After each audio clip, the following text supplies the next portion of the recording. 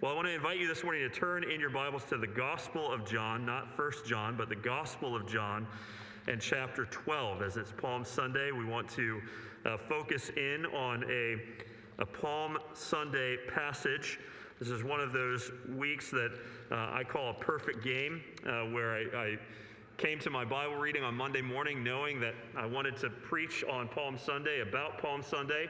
And don't you know, on Monday morning, the reading for the Robert Murray M'Cheyne Bible reading plan was John chapter 12 about Jesus' triumphal entry. And so that's why we find ourselves in this text this morning, John chapter 12, verses 12 through 19.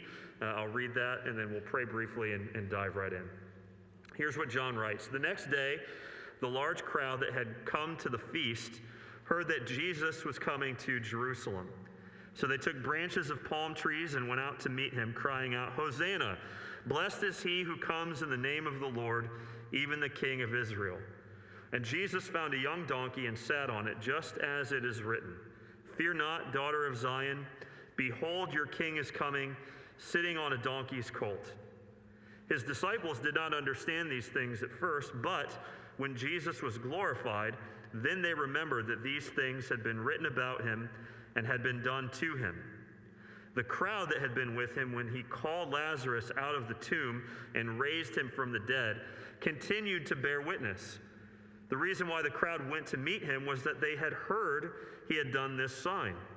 So the Pharisees said to one another, "You see that you are gaining nothing. Look, the world has gone after him." Lord, we pray that you give us insight once again. Help us. In Jesus' name, amen. Well, this week I found myself drawn to a very famous quote by one of my favorite old dead guys, as they're affectionately known, people who I refer to as my mentors in print, who lived some time ago but teach me through their writing. And the man that I want to quote this morning is a man named J.C. Ryle, one of my greatest heroes in the Christian faith. Was once called the frank and manly Mr. Ryle. If you know anything about me, you know I've been aspiring to frankness and manliness my entire life, and one day I will arrive. But J.C. Ryle, in one of his commentaries on the Gospels, writes this, quote, "The best of men, humans, are only men at their very best. Patriarchs, prophets, and apostles, martyrs, fathers, reformers, Puritans, all are sinners who need a Savior, holy, useful, honorable in their place, but sinners after all. The best of men are only men at their very best." You may not have me pinned as someone who pays much attention to the British royal family, and you would be absolutely right. But it doesn't take much interest in things of that nature to know that we have reason to add royalty to the list of patriarchs, prophets, apostles, Puritans, reformers, etc., who at their very best are merely human. After all, we've seen members of the royal family depart. We've seen accusations of negligence regarding mental health and racism. The royal family, for all intents and purposes, seems to be in disarray. If you're from the UK, I'm sorry to talk about your kings and queens in that way, but from my limited understanding as an American, it seems that the royal family is in utter disarray. And as if, as Americans, our estimation of royalty couldn't be lower, this seems just to confirm all the thoughts that we have. This is why we don't want kings and queens, right? We understand that rulers and authorities are inherently sinful, so we would rather not have sinful, fallen humans rule over us as our kings and queens. Thank you very much. But what I want to point out to you here in the passage in front of us is that there is a king about whom we cannot say that he is merely human. There is a king that we cannot say has any fault. There is a king that we cannot say rules over a small dominion of authority, but rather a king who rules over the entire world. And it's as Jesus enters into Jerusalem in the triumphal entry on that first Palm Sunday that we have declared to us that there is a king who rules over death for the whole world. That's the message that I want you to understand here this morning, is that Jesus is the King who rules even over death, and he rules over death for the whole world. No matter who you are this morning, or no matter what you've done, it doesn't matter if you're an American or if you moved here from another country. It doesn't matter if you're white. It doesn't matter if you're black. It doesn't matter if you're Asian. It doesn't matter if you're Arab. It doesn't matter who you are. The King who is on offer in this passage is a king for you. Is a king for you because I can tell you, as one of you, that the greatest problem you have is the problem of death. 10 out of 10 people die. But there's a king who has overcome death. And in this passage, he is proclaimed to you. Now, I want us to feel, I want us to really sort of understand and get our hearts and our minds into the context of this passage. Because what we have here in John chapter 12 is fascinating. It's fascinating in this respect. There are very few passages in the Gospels that are recorded in all 4 of the Gospels.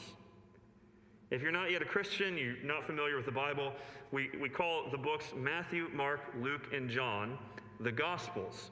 And each of them tells the true story about the life, death, and resurrection of Jesus from a slightly different perspective, as you would expect from different writers. They're all telling the same story, but with different emphases and angles and perspectives. I did have a friend who shared at one point that when she was first reading the 4 Gospels, she couldn't understand why Jesus kept dying and rising from the dead over and over and over again. She thought they were chronological, and that's why it bears stating these are all the same story told from different perspectives. And the triumphal entry of Jesus into Jerusalem on that first Palm Sunday is one of very few things that happen in the life and teaching of Jesus that all four of the writers pick up on. Now, the reason that that's important is when you read all 4 accounts side by side, the distinctive perspective of the writer will become apparent. And for John, and only John, he ties the entry of Jesus into Jerusalem to Jesus' power, authority, sovereignty over death. Jesus is the king who rules over death. I mean, you have it right in the passage when we're told that the reason, verse 18, why the crowd went to meet him on that Palm Sunday was that they heard that he had done this sign. What sign? He called Lazarus out of the tomb. So John's very intentional to tie these 2 events together. There was a man named Lazarus. He died. Jesus brought him back to life. People go and want to meet Jesus. But let's just do a little bit of groundwork here. In verse 12, we read the next day, right? That's how it begins. The next day, the large crowd that had gone to the feast heard that Jesus was coming to Jerusalem. The next day. That begs the question, doesn't it? What happened the previous day? Why does John tell us the next day? So I want you to turn back to chapter 12, verse 1. This is the previous day. Chapter 12, verse 1. Listen to this. 6 days before the Passover, Jesus therefore came to Bethany, where Lazarus was, whom Jesus had raised from the dead. So they gave a dinner for him there. Martha served, and Lazarus was one of those reclining with him at table. And what happens subsequently is that Mary anoints Jesus with ointment or perfume, and Judas is kind of put off by that. Let's not miss the fact that here is Jesus in the hometown of Martha, Mary, and Lazarus. They're all siblings. And he's at a dinner party. And one of the guests at the dinner party is this man called Lazarus, who was dead. Like you got to get the weight of that in your heart to understand what's happening here. You know, they have a dinner party on behalf of this man who is dead and raised again. In actual fact, when they had the dinner party, they should have sent out invitations that said, you'll have to excuse Lazarus. He's died. He can't come. But here he is reclining at table. Well, that takes us back even farther. So let's move back into chapter 11 and understand what's going on with this man, Lazarus. Well, Lazarus is a friend of Jesus. He and his sisters, Mary and Martha, all very close to Jesus. And at the beginning of chapter 11, Jesus gets word. If you've never read this chapter, I urge you to read this. John chapter 11, it's remarkable. But Jesus hears at the beginning of the chapter that his friend Lazarus has taken ill. He's sick. And we're not talking about sniffles. We're talking this is serious. And the reason Jesus is told is that presumably Jesus can do something about it. But Jesus, fully God, fully human, filled with compassion beyond your wildest imagination, does not turn on the sirens and lights. In fact, he doesn't go at all. He waits. And he lets Lazarus die. Now, there are these comments that are made by Jesus all throughout the chapter, which show us exactly why he does what he does. So, for instance, in verse 4, when Jesus heard about the illness, and he's already decided to wait, he says, "This illness does not lead to death, ultimately. It is for the glory of God, so that the Son of God may be glorified through it." Lazarus dies for the glory of Jesus. It's immediately a lesson that the glory of Jesus is more important even than our lives, right? Lazarus dies for the glory of Jesus. You read on. Verse 15. Jesus says to them, "Lazarus has died." So now he has died. "And for your sake, you disciples, I am glad that I was not there, so that you may believe. But let us go to him." Lazarus dies for the glory of Jesus. Lazarus dies for the faith of the disciples. We press on, verses 41 and 42. Jesus is there at the tomb. They take away the stone. Jesus is about to do the work. Jesus lifted up his eyes and said, "Father, I thank you that you have heard me." He's praying. "I knew that you always hear me, but I said this on account of the people standing around, that they may believe that you sent me." Lazarus dies for the glory of Jesus, for the faith of the disciples, and for the faith of all who are there. When I preach on John 11, I always entitle it, "Lazarus died for you." Because the purpose of Lazarus' death is to show us who Jesus is. Who can raise someone from the dead? That's one of the signs that John tells us at the end of his gospel is meant to lead us to faith in Jesus. Now, you would think, on the strength of something like that, that everyone in the city would be overcome with joy and worship. But that's not quite the case. See, right after Jesus raises Lazarus from the dead, some of the people are in awe of all that Jesus has done, and they believe in him, verse 45. But, verse 46, some go and tattle. They tell the Pharisees, who can't handle anyone, even the God-man, coming onto their turf and raising people from the dead. I mean, if he can raise people from the dead, what are they going to think about us? So Jesus gets put, if you will, on Israel's most wanted list at the end of chapter 11, verses 55 and on.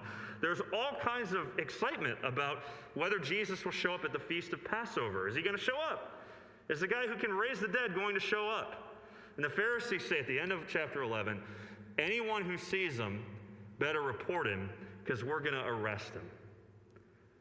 He's on the most wanted list. There's an APB out for him. Is he going to show up in Jerusalem? And it's on the strength of all of that in chapter 12, verse 1 is beautiful. John writes, 6 days before the Passover, Jesus therefore came to Bethany. They're looking for you. They're going to arrest you. Therefore, Jesus went right to where they're at. And here in verse 12, finally in our passage, Jesus is entering into, on the next day after this dinner party with a dead man, Jesus is entering into the city of Jerusalem. There are a lot of people there. John tells us there's a large crowd. Who knows how many people constitute a large crowd? All I know is that Josephus, one of the Jewish historians, tells us that around 67 AD, the large crowd that was in Jerusalem for the Passover was like 2.7 million. So if it's anywhere near that, if it's half of that, this is a large crowd. Do you remember crowds? I mean, I was thinking about that when I was reading this. Do you remember crowds? That's something I don't mind ever having to go to again. Like, I hope that one of the effects of the pandemic is crowds are out, smaller gatherings are in. Crowds make me nervous. The last crowd I was in that was anywhere near this was when 1.3 million people went into the city of Cleveland after the Cavs won the NBA championship. You couldn't get to the city. The freeways were locked up. It was unbreathable. Everybody smelled, but it was great. 1.3 million people. The headlines in some of the sporting news was 1.3 million descend on downtown Cleveland, and the city cannot handle it. Jerusalem here is bearing the impact of this large crowd of pilgrims coming to worship the Passover, where God saved them from Egyptian rule. And they've heard. They've heard, John tells us, about this man who raised someone from the dead. And they know he's coming into the city. Think about the excitement and the anticipation. It's at a fever pitch. It's boiling over. Because at this point in time, Israel is under Roman occupation. They're feeling the pinch of oppressive government. There are a lot of different ways of thinking of how to deal with the government. Some said submit, some said fight, some kind of had a middle ground approach. But in any case, the thinking goes like this. If he can bring people back from the dead, what do you think he's going to do to Rome? Here's the king. Let's go. It's time to get it going, guys. So as he's entering into the city, they all come waving palm trees. Wouldn't you love to see palm branches right now? They find branches of palm trees, they begin to wave them. Now, palm branches were normally associated with other Jewish feasts, not Passover. That troubles some Bible scholars, but by this time, the palm tree was as Jewish as the bald eagle is American. I mean, this is a sign of Israeli Jewish nationalism. This is our king. Get the palm branches, let's go. And as Jesus is making his way into the city, not only do they have the palm branches, but they begin to cry out and praise him in the language of their own scriptures. We read at the beginning of our service from Psalm 118, verse 25, and the crowd takes those words on their lips. Hosanna means, Lord, save us now. Hosanna, blessed is he who comes in the name of the Lord, even the King of Israel. Feel this tension and excitement. Here's Israel's king. Here's Israel's signs of nationalism. Here's Israel's shot to be freed from Roman rule. And what is Jesus going to do? Because what Jesus does next is going to make all the difference in human history, isn't it? Well, Jesus does something so remarkable, so staggering, so, dare I say, offensive, but yet beautifully comforting. He gets on a donkey. Now, I want to tell you, I was in my office this morning before service, and I'm sort of straightening up. I'm going to move back into my office and begin working from my office. And I have one of my favorite things that I own is my dad's old Akron Fire Department Battalion Captain helmet. Keep it right next to my desk.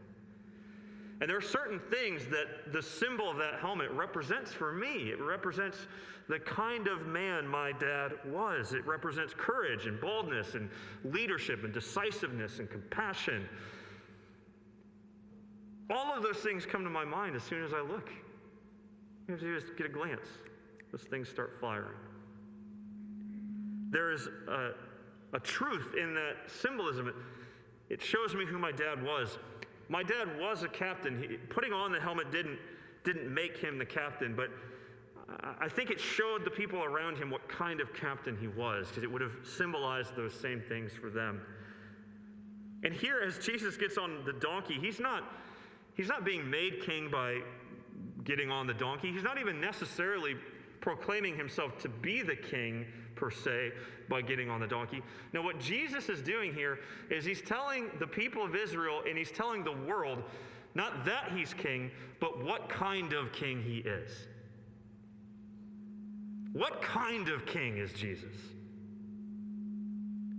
Now, this is a culture that is steeped in the scriptures. They understand, they know, they see a donkey, and they think to themselves, where do I know of that symbol from? And see, John picks up on it immediately. Or maybe not immediately. He tells us in a couple verses he didn't understand until after Jesus was raised from the dead. But as he thinks back on it, at least, he recognizes that what's happening here is fulfillment of Scripture in Zechariah chapter 9 and verse 9. Look at this, verse 15, where John quotes the prophet who says, "Fear not, daughter of Zion." It's a description of Israel or Jerusalem.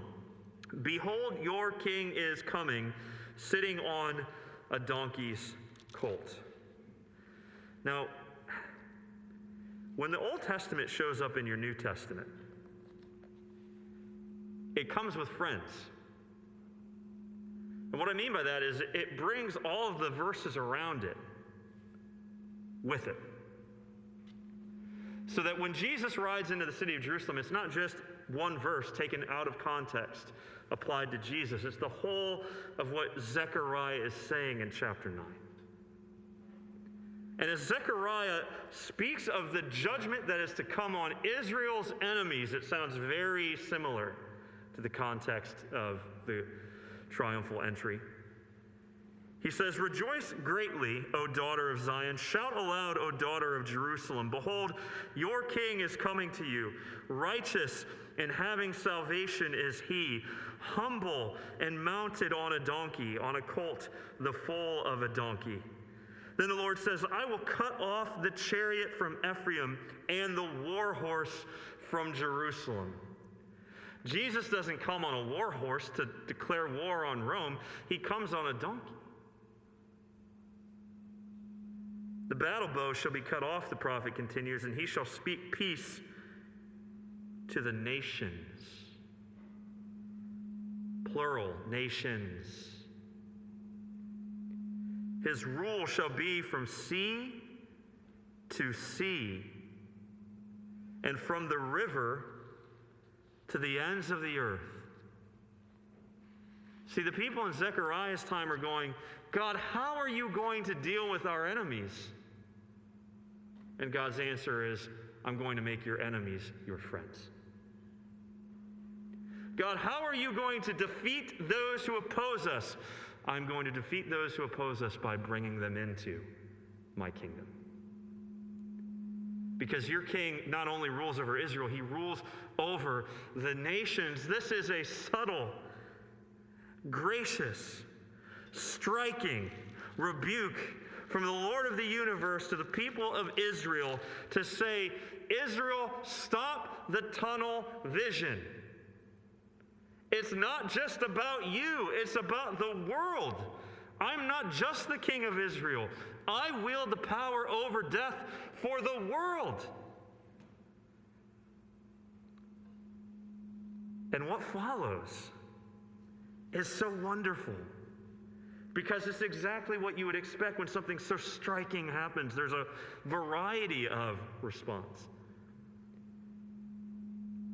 See, the emphasis of the passage, the climax of the passage is Jesus getting on the donkey and riding in and in effect saying, "I'm the king of the world." The first response to this act is confusion. Who's confused? I love this. His disciples. The people who should get it if nobody else does are the people who are confused. Look at verse 16. "His disciples did not understand these things at first, but when Jesus was glorified, then they remembered that these things had been written about him and had been done to him." Now this is an aside. This is free. This has really nothing to do with the emphasis of the passage. But because it's Palm Sunday, let me just say, it never fails, guys. Christmas, Easter. Christmas, Easter. You can set your watch to it. Almost every year, you're going to hear challenges against the reliability, the historical reliability of the Christian Bible in its witness to the incarnation at Christmas, the death, and certainly the resurrection of Jesus at Easter. And this is not an open and shut apologetic, but don't you think, honestly, don't you think if the disciples were getting together and they said, "Okay, guys, huddle up. We got something to sell. We're going to convince the world that Jesus rose from the dead. And what we're going to do is we're going to make ourselves look as bad as we possibly can all throughout our preaching so that people believe what we have to say." No, this has the ring of historical reality to it, doesn't it? We didn't even understand what this was about until after he was raised from the dead. And then what he said to the Pharisees in chapter 5, you search the scriptures because you think in them you have eternal life, but it's they that testify about me. That's when it goes off in our minds, is when he helps us to understand. But the disciples, for their part, they're confused. What are you doing with the donkey? Well, the crowd, they just continue to witness. This is beautiful. See, there are two crowds. There's a crowd within a crowd. There's the large crowd who's there because they hear the testimony of the crowd within the crowd that, hey, we were there at Bethany when he raised Lazarus from the dead. You go into any coffee shop in Jerusalem while this is happening, and people are talking about it. Hey, did you see that guy with the palm branches? Do you hear what people were saying to him? Yeah, well, you know why they said that, because he was in Bethany raising people from the dead, man. This dude's insane. You gotta get with this guy. There's a fever pitch. And then there's anger. There's anger. And the anger is what highlights the entire thrust of what John's trying to tell us. Look at the anger in verse 19. We got the disciples are confused. We got the crowd is witnessing, and the Pharisees are just mad. So the Pharisees said to one another, you see that you are gaining nothing. Look, the world has gone after him. This is almost comical. You know, I've always kind of been on record that, you know, I'm kind of a nerd, and I grew up reading comic books and watching superhero stuff. This reminds me of that moment, you know, when the Joker's henchmen can't get Batman, and they come back and they say, boss, he got away again. And then they start fighting over, you know, who's the numbskull that let him go. They can't get anything right. The more they try to stop Jesus, the more people go after him. And here the Pharisees huddled up angry, like, you numbskull, why can't you get this right? But their testimony is so important for John. The world has gone after him. So this passage begins with a symbol of Israelite nationalism and ends with a proclamation of a king for the whole world. And the Pharisees, speaking like children, upset about not being able to do something. Dad, the world's doing that. Why can't I do that? They mean simply that, look, all of Jerusalem's gone. But for John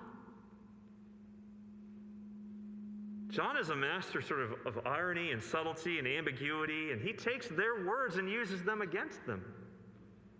Because for John, it doesn't just mean Jerusalem. It means, like, for God so loved the world. For God so loved the world that he gave his only son. Now, that world does not mean every single person individually, or else everybody would go to heaven. What it does mean is every kind of person indiscriminately. Let me say that again. Not every person individually, every kind of person indiscriminately. And the reason we know that is that John, for his part, actually in the very next verse, the very next thing that happens is he takes a group of people that would otherwise be thought to have been outsiders, and he lifts them up as exemplars of being insiders. Jesus, there are some Greeks here. There are some Greeks here to see you. And from that point on, Jesus starts talking about the cross. I'm going to the cross.